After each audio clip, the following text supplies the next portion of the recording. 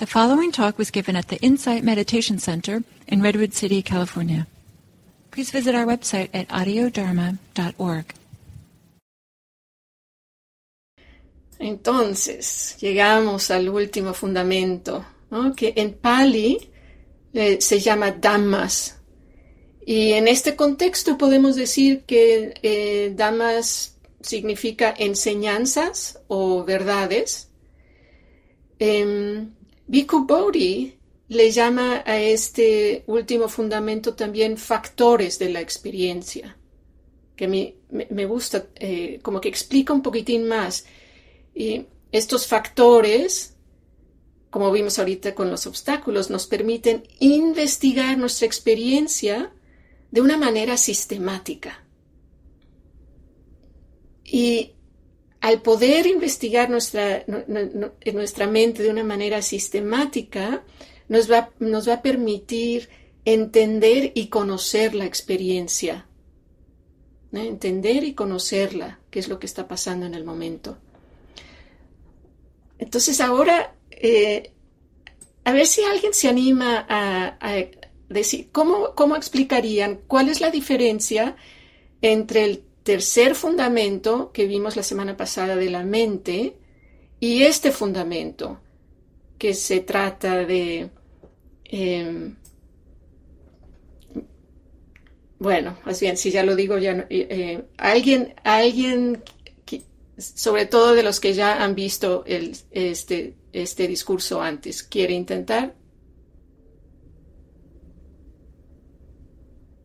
Sí, Liam, adelante. Bueno, no sé si los entiendo bien, pero la diferencia bien, pero la mente es más bien como es en general es el estado mental, ¿no? O sea, cómo anda la mente, si está tranquila, si está, ¿cómo se dice? Contraída, si es enojada, o sea, es el estado general de la mente. Eso. Como la emoción de la mente, el humor. Sí, el humor, gracias. Y los Dhammas son más bien como formaciones mentales. Por ejemplo, los obstáculos son como, no sé, son como patrones que recurren en la mente. Y también los 7 factores. Bueno, no sé si me explico bien o... Te acercaste bastante bien. Es difícil poder explicar la diferencia entre esos dos. El tercero lo explicaste muy, muy bien. Ahora, el cuarto, aquí se nos está ofreciendo una serie de listas, que ahorita las vamos a ver en un esquema, y con estas listas, que las vamos a utilizar como herramientas, vamos a investigar cómo es que llegué a este estado.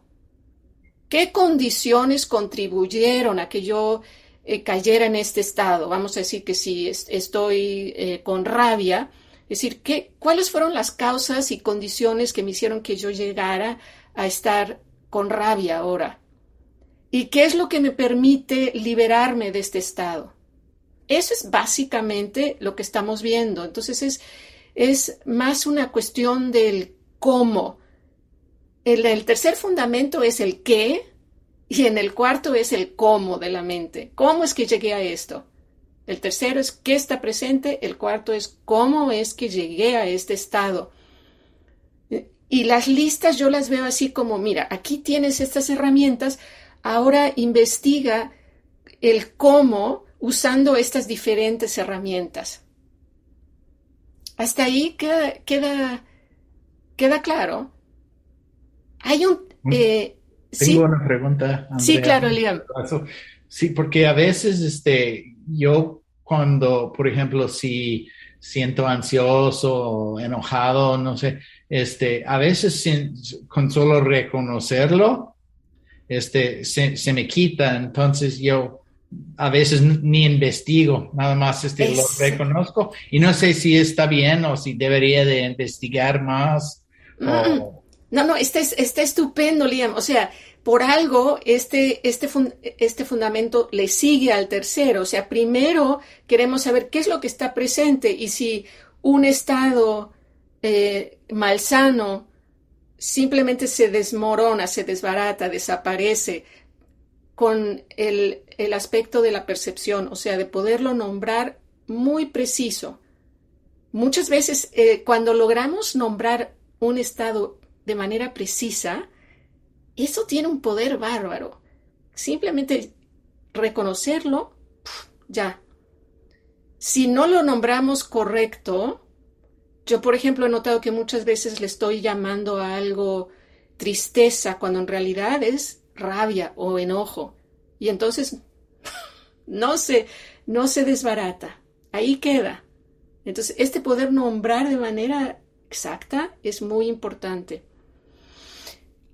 Ahora, lo que sí podemos agregar, Liam, en el cuarto es que también se trata con este cuarto fundamento de cultivar los estados sanos, ¿no? Así que no nada más se nos dan los obstáculos, sino también se nos da, por ejemplo, los 7 factores del despertar. Entonces, ¿cómo podemos hacer que estos crezcan?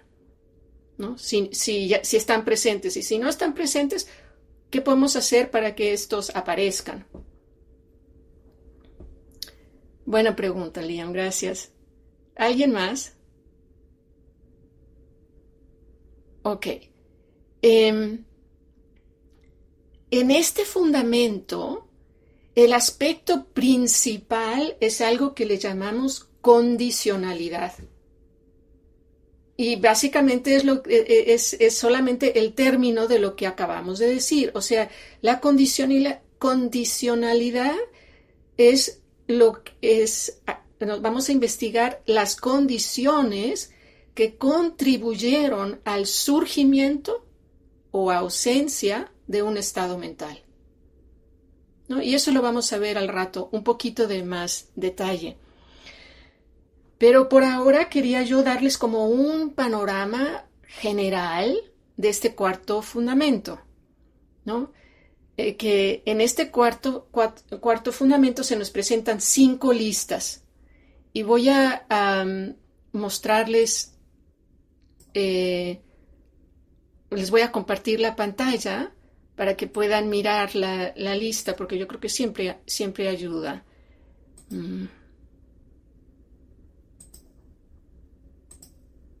Entonces, aquí tienen las 5 listas. Vamos a ver qué son las listas y cuál es su propósito, para qué, o sea, cuál es la herramienta y cómo la vamos a usar, ¿no? Los 5 obstáculos que acabamos de ver en la meditación, ¿no? Aquí, hacer conciencia de los estados malsanos que hay presentes, que obstaculizan nuestro progreso en el camino, ¿no? Queremos conocerlos para que ya no se nos interpongan. Sí, así se dice, ¿verdad? Interpongan. Luego es la siguiente lista que no vamos a ver ni la segunda, ni la tercera, ni la cuarta, porque no hay tiempo, pero la segunda es los 5 agregados. Y los 5 agregados son 5 categorías que usamos para deconstruir nuestra experiencia como en 5 bloques, como si fuera mi mano un rompecabezas y cada dedo es una pieza de rompecabezas. Entonces voy a deconstruir mi experiencia en lo que es la parte física o la materialidad, el tono del sentir, la percepción y las formaciones mentales y la conciencia. Ahorita no nos metemos en más detalle. La siguiente lista son las 6 esferas de los sentidos. Y aquí, a grandes rasgos, se trata de darnos cuenta la función tan tremendamente importante que tienen cada uno de los sentidos, del ver, del oler, del gustar, etc., y cómo construimos una realidad. Y mencionamos 6 sentidos porque en el Dharma la mente se considera un sentido más. además del ver, oler, etc., la mente y su actividad es un sentido más, que en sí es interesante. Luego, los 7 factores del despertar, que es lo que vimos en la meditación, y aquí estos estados hermosos que queremos cultivar porque nos llevan hacia la liberación. Y la última lista, que son las 4 nobles verdades, aquí se trata de, con esta enseñanza que es muy clara y muy precisa y muy breve, de poder penetrar con esta enseñanza, penetrar las verdades de la existencia humana. Entonces ahí tienen a grandes rasgos en lo que consiste el cuarto fundamento, y nosotros nos enfocamos ahora en los 5 obstáculos y los 7 factores del despertar, que hacen un par bastante lógico. ¿Alguna pregunta? Sí, Christine. Cuando uno está meditando, ¿se escoge uno de estos para practicar con ello? Uno no está concentrando en todos los 5 Dhammas, ¿no? No. O sea, hay momentos, o sea, al igual como cuando tú vas a hacer un proyecto, no utilizas cada herramienta que tienes en tu, en tu caja de herramientas. La idea es, en este momento, según cómo estoy, ¿cuál es la herramienta que yo necesito? Yo diría, Christine, que la lista que más queremos tener así, aquí, constantemente, durante la meditación y nuestra vida diaria, son los 5 obstáculos. Porque eso es lo más común. Y si nos hacemos como muy hábil en reconocerlos y poder liberarlos, vamos a progresar mucho. Porque lo que pasa es que entre más vas avanzando, se van mostrando estos obstáculos de una manera mucho más sutil. Ahorita no me acuerdo bien de cuál fue el ejemplo, pero se me hizo tan interesante de uno de los retiros que hice y hace tiempo, y uno de los maestros al escucharme en la plática individual me dijo, mira, es que es uno de los obstáculos, y era muy sutil, pero tenía razón, era uno de los obstáculos. Entonces, es en sí una muy buena práctica al comenzar la meditación de preguntarte, a ver, ¿cuál de los 5, está alguno de los 5 obstáculos presente? Y darnos cuenta de que agradable es cuando no están. ¿Quedó contestado, Christine? Ok. Entonces, dejen quitar estas notas de aquí.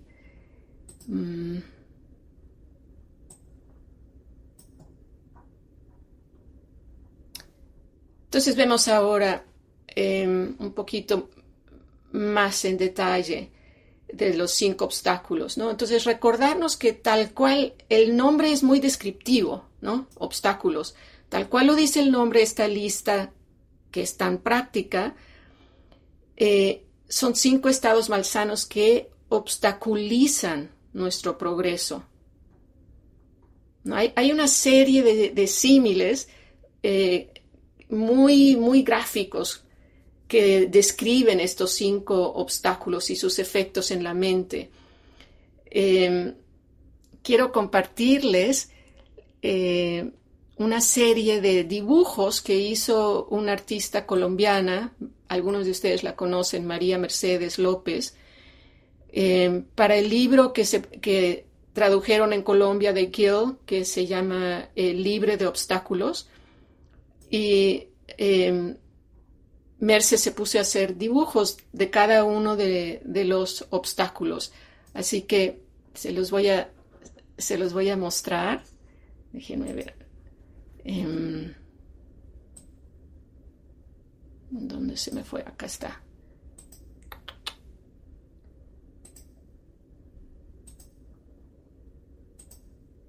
Ok, ¿lo ven bien?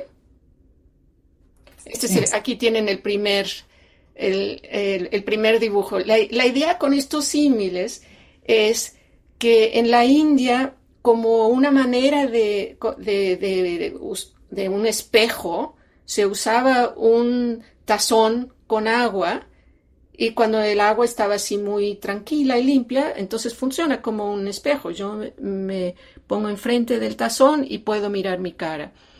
Pero, ¿qué pasa cuando el agua no está limpia? Por ejemplo, si el agua está teñida con algún color, no voy a mirar el reflejo en ese color. Y esa es la imagen que se nos presenta para el deseo sensual, ¿no? Entonces, dice, cuando la mente está obsesionada por el deseo, es como un cuenco de agua mezclada con colores carmesí. Si una persona estuviese examinando su reflejo, no podría verlo. Entonces, ese es el primero, el deseo sensual. A ver, yo puse el número de páginas. El siguiente, la mala voluntad, está en la 49. Ahí está, la mala voluntad. ¿Cómo le ven? Una mente dominada por la mala voluntad es como un cuenco con agua caliente, puesto sobre el fuego, hirviendo y burbujeando. La persona que quiere ver su reflejo no puede, ¿no? El agua está totalmente en alboroto con hirviendo.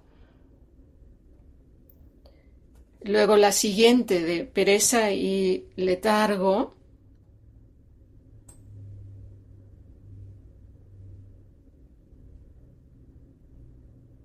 Ahí está. Aquí con la pereza y letargo, es una mente prisionera de la pereza y el letargo. Es como un cuenco de agua cubierta con algas y plantas. Entonces no podemos mirar la cara, no se refleja porque está todo cubierto de estas plantas. Ahora, la agitación y preocupación.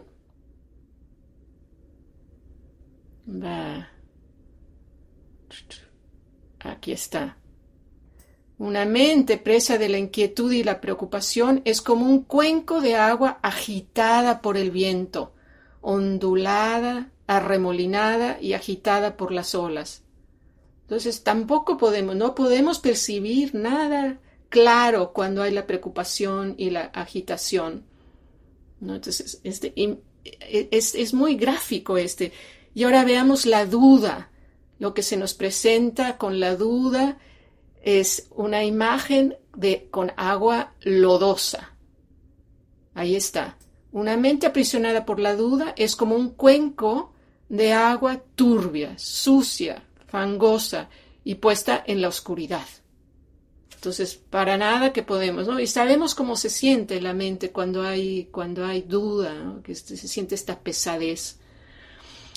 Así que espero que estas imágenes les ayuden para recordarlo y imaginar y sentir estos estados de los 5 obstáculos. ¿Hay preguntas hasta ahora? Ok. Vamos entonces ahora a mirar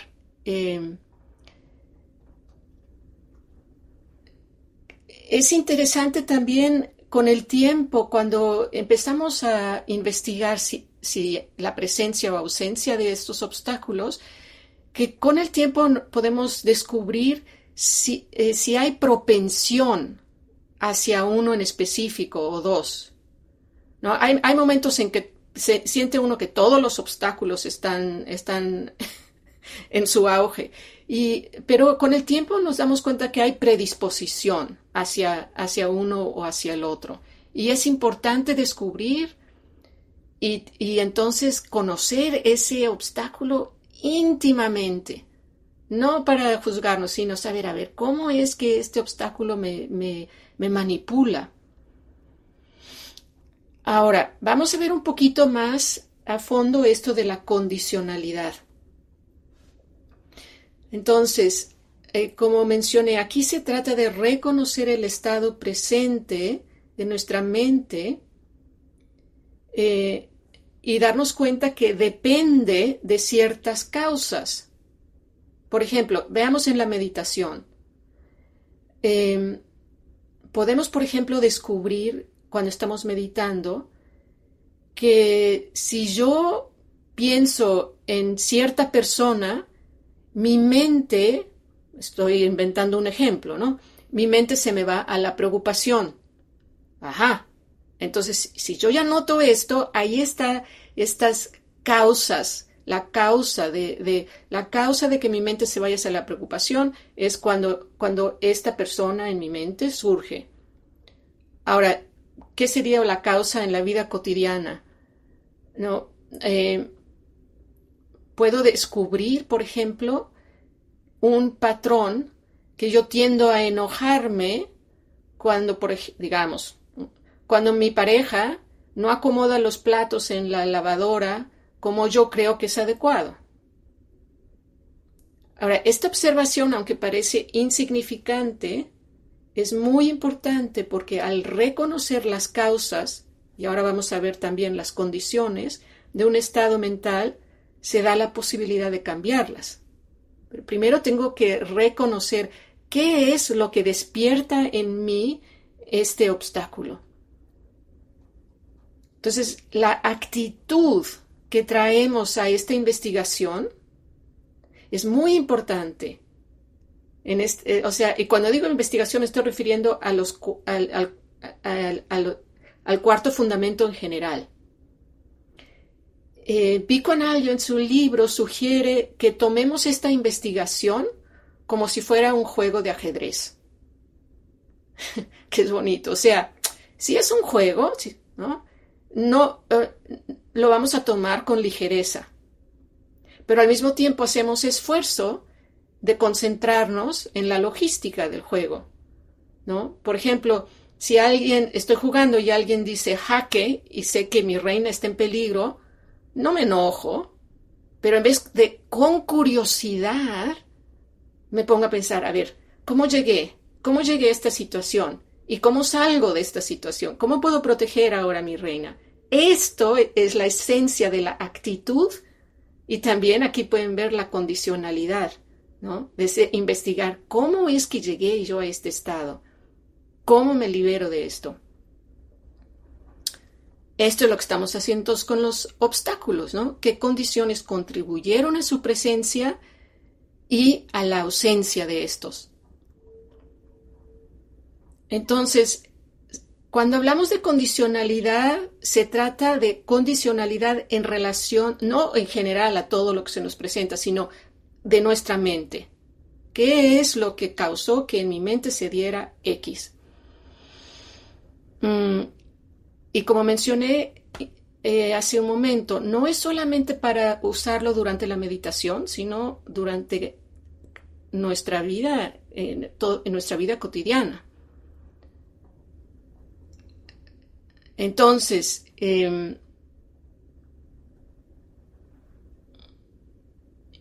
vamos a ir entendiendo con esta investigación que no podemos controlar nuestra mente del todo, pero sí podemos constatar qué activa el estado que está presente,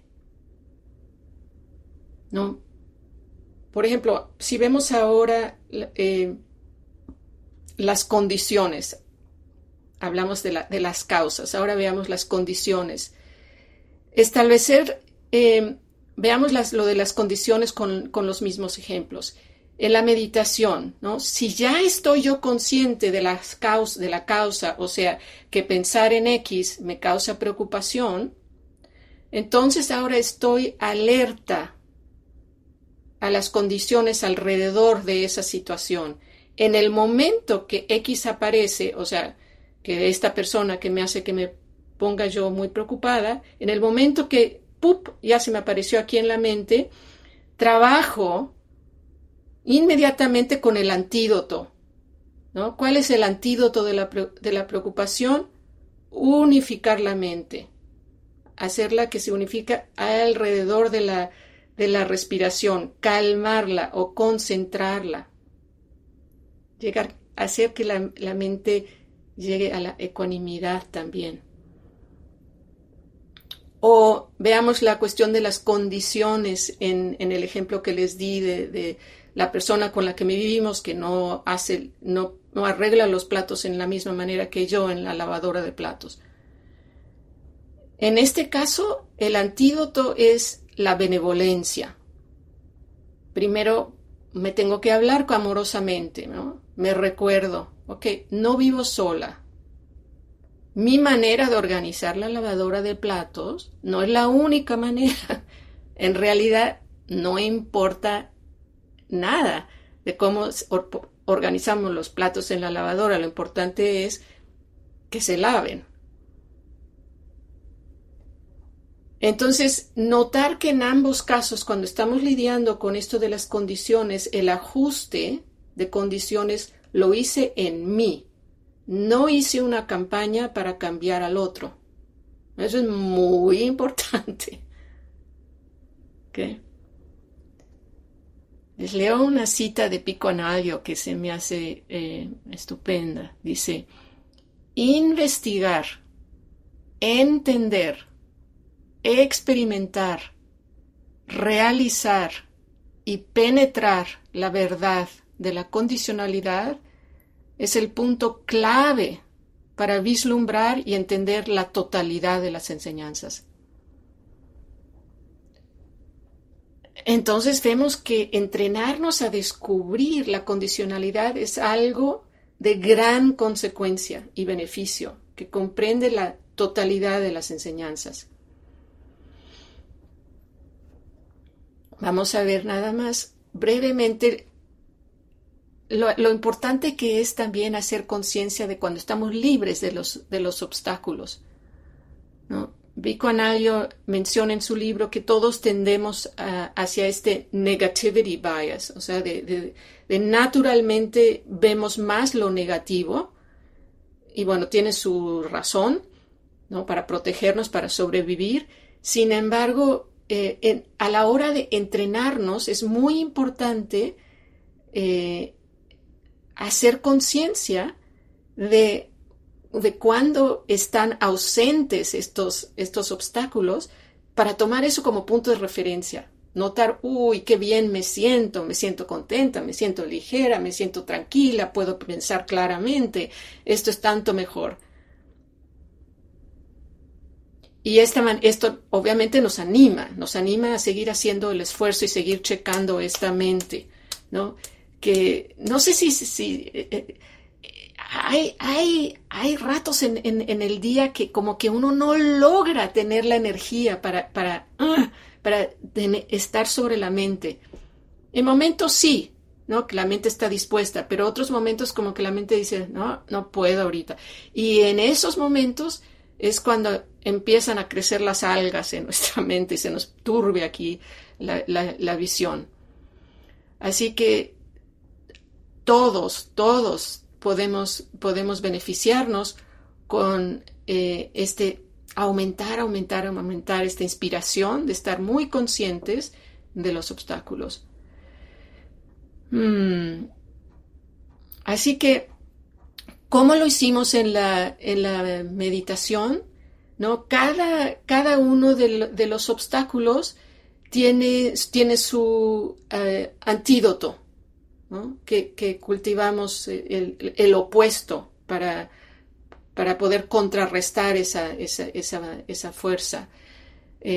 Mencionamos que con la mala voluntad queremos cultivar el antídoto de la benevolencia, estos deseos benevolentes. Pero no mencioné el deseo sensual. El primero es el deseo sensual. Aquí quiero cultivar la impermanencia, es esa conciencia de todo cambia, los deseos están constantemente como burbujas, aquí están y al rato ya no están y están cambiantes. Entonces, ¿por qué dejar que me atrapen? ¿No? Entonces, la impermanencia, antídoto del deseo sensual. De la mala voluntad es la benevolencia. De la flojera y el letargo, ¿alguien se acuerda cuál es?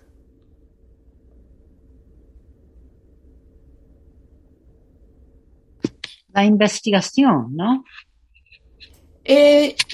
Sí, definitivamente puede ser, porque la que se menciona más comúnmente es la mortalidad, pero podemos decir investigación sobre nuestra mortalidad. Entonces sí, es de tomar la mente y engage it, ¿no? Hacerla que ahorita no se me ocurre la palabra en español, pero hacer que se conecte y haga el esfuerzo de estar sobre esto. Entonces, sí, investigar y podemos también pensarlo en relación de la postura físicamente, en que nos sentamos más derechos y respiramos, inhalamos profundamente, que la inhalación es lo que nos da la energía.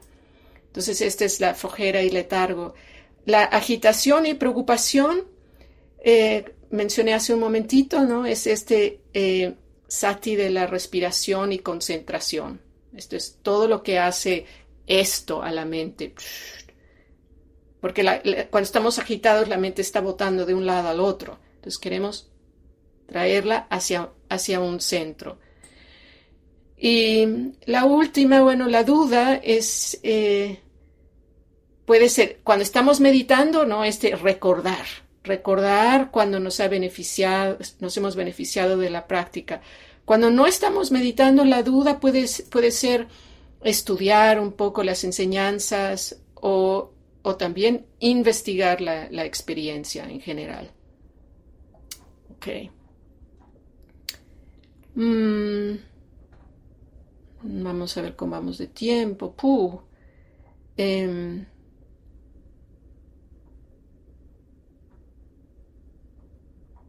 Vamos a pasar ahora a los 7 factores para que nos dé tiempo.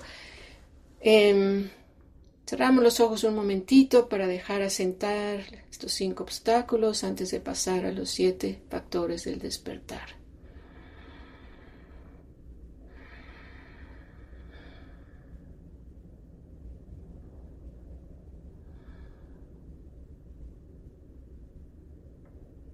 Bien, entonces, con los 7 factores, ¿no? Estas bellas cualidades de sati, investigación, energía, alegría, tranquilidad, concentración y ecuanimidad o equilibrio,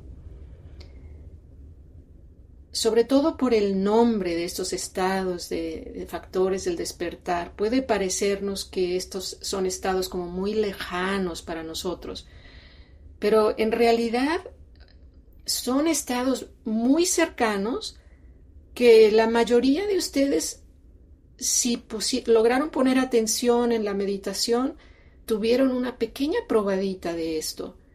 Entonces, aunque pueden parecernos inalcanzables, si verdaderamente ponemos atención, notamos que están en nosotros, aunque sea así como brotes chiquititos, pero ahí están. Y simplemente el darles la atención y tener la intención de cultivarlos, crecen. Igual de cómo trabajamos con estos, igual que con los obstáculos, es simplemente estar conscientes, presencia o ausencia de estos factores. Y en relación a la condicionalidad, aquí vamos a incentivar que surjan, y si están presentes, vamos a incentivar su desarrollo y su perfeccionamiento, ¿no? Que crezcan. Ahora, creo que pudieron notar, ¿no? Qué tan orgánico surge un estado del otro, ¿no? Notamos que todo surge de sati. Sati o mindfulness es el comienzo, es la base. Es esta cualidad de apertura, de quietud, de suavidad, de receptividad de la mente que le da cabida a todo lo que surge en la mente, con esta curiosidad. Y esta base de sati nos va a mostrar la experiencia, nos la va a hacer visible. Y al hacerla visible, nos damos cuenta que este estado tiene todo que ver con investigar el momento presente. El segundo factor del despertar, investigación. Que este surge de la curiosidad, del deseo de saber qué está pasando aquí, de entender. ¿No? Es una curiosidad genuina que podemos traer a cualquier experiencia. Ahora, la cuestión es que esta curiosidad tiene que ser constante, la queremos sostener, porque esta constancia es la que nos conecta con la energía, que es el tercer factor del despertar. Y aquí pudiésemos pensar que tiene que ver con términos como con chi o la energía del cuerpo, que en parte sí tiene que ver, pero principal en esta idea de energía es el esfuerzo constante. Constante, esa es la clave, la parte constante. Es un esfuerzo suave, ligero, equilibrado. No es un esfuerzo competitivo con fuerza.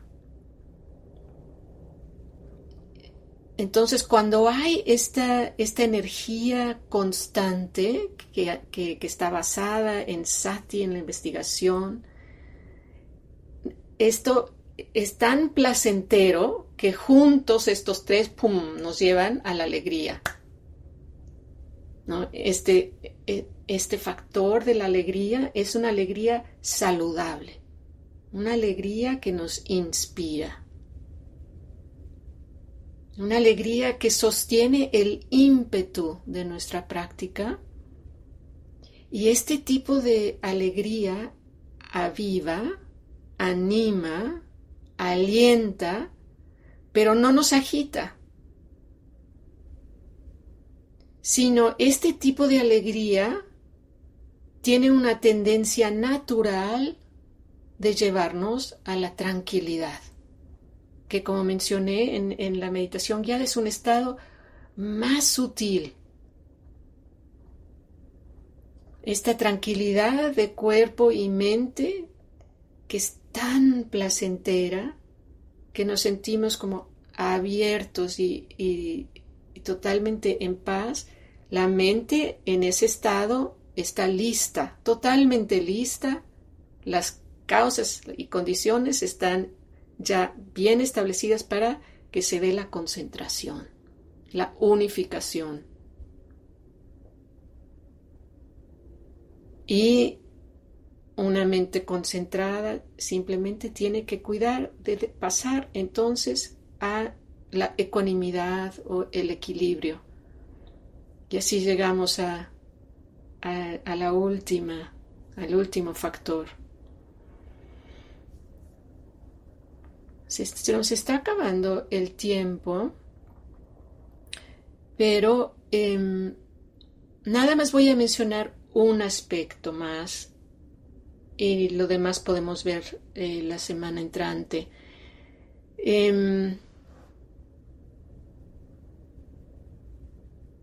Podemos trabajar con un factor del despertar a la vez, ¿no? Vamos a decir que en este momento estoy consciente que necesito trabajar más con la tranquilidad y entonces me enfoco en ese factor. Pero también podemos trabajar con los factores en conjunto. Y cuando trabajamos con ellos en conjunto, entonces es de gran importancia entender cómo es que se divide los factores del despertar en dos grupos. Esperen, necesito mover esto y no estoy pudiendo. Ahí está. Entonces vamos a ver. Se trata de entender que cuando trabajamos con todos los factores, necesitamos equilibrarlos. Necesitamos entender que hay un grupo que son energizantes y y otro grupo que son tranquilizantes.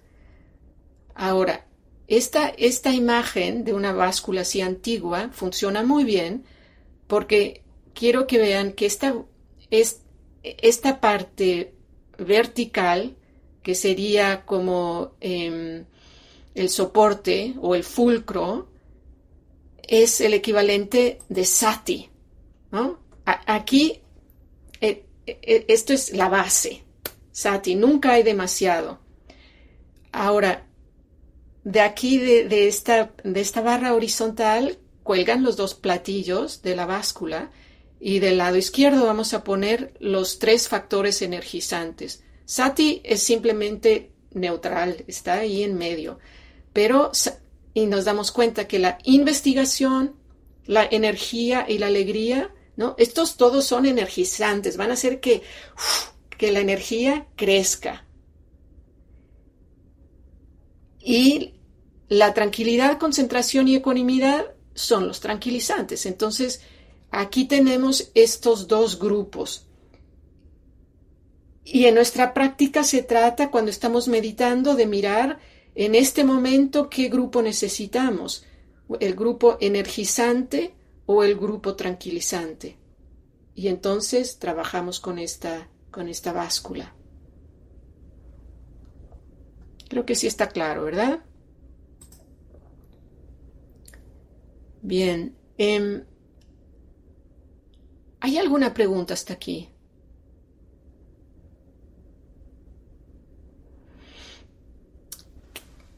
Quedan algunas cositas más, pero ¿qué les parece que las veamos la semana entrante para no estar deprisa?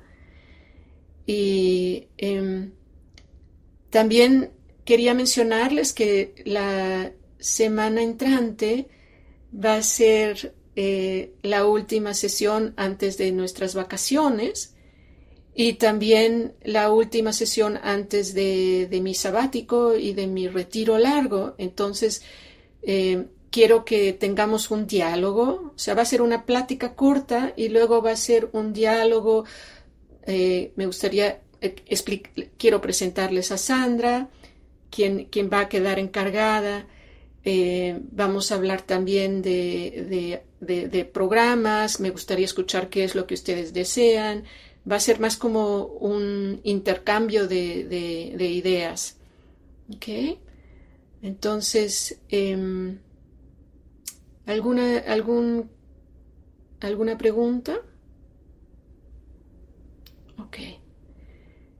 Lástima, ya no dio tiempo, que quería darles algo para dialogar y yo poder escuchar un poquito de ustedes, de cómo les había resultado. Sí, Jairo.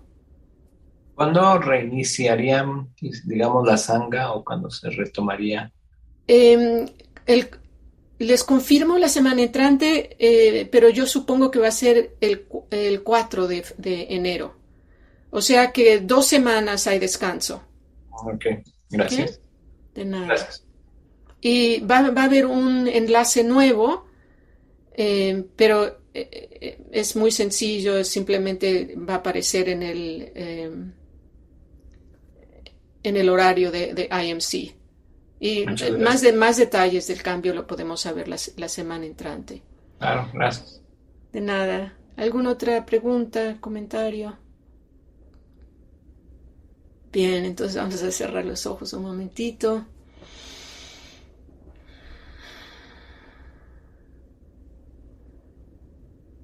Fue bastante material lo que recibimos ahora.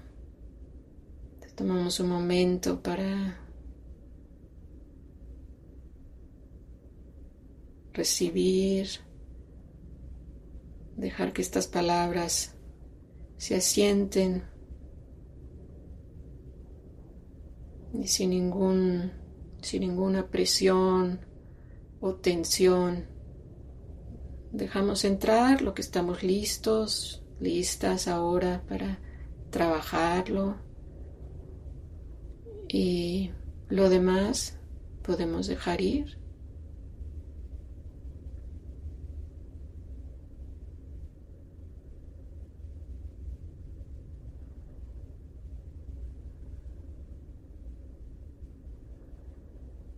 el beneficio de este esfuerzo que hemos hecho el día de ahora, de practicar juntos, de meditar, de contemplar.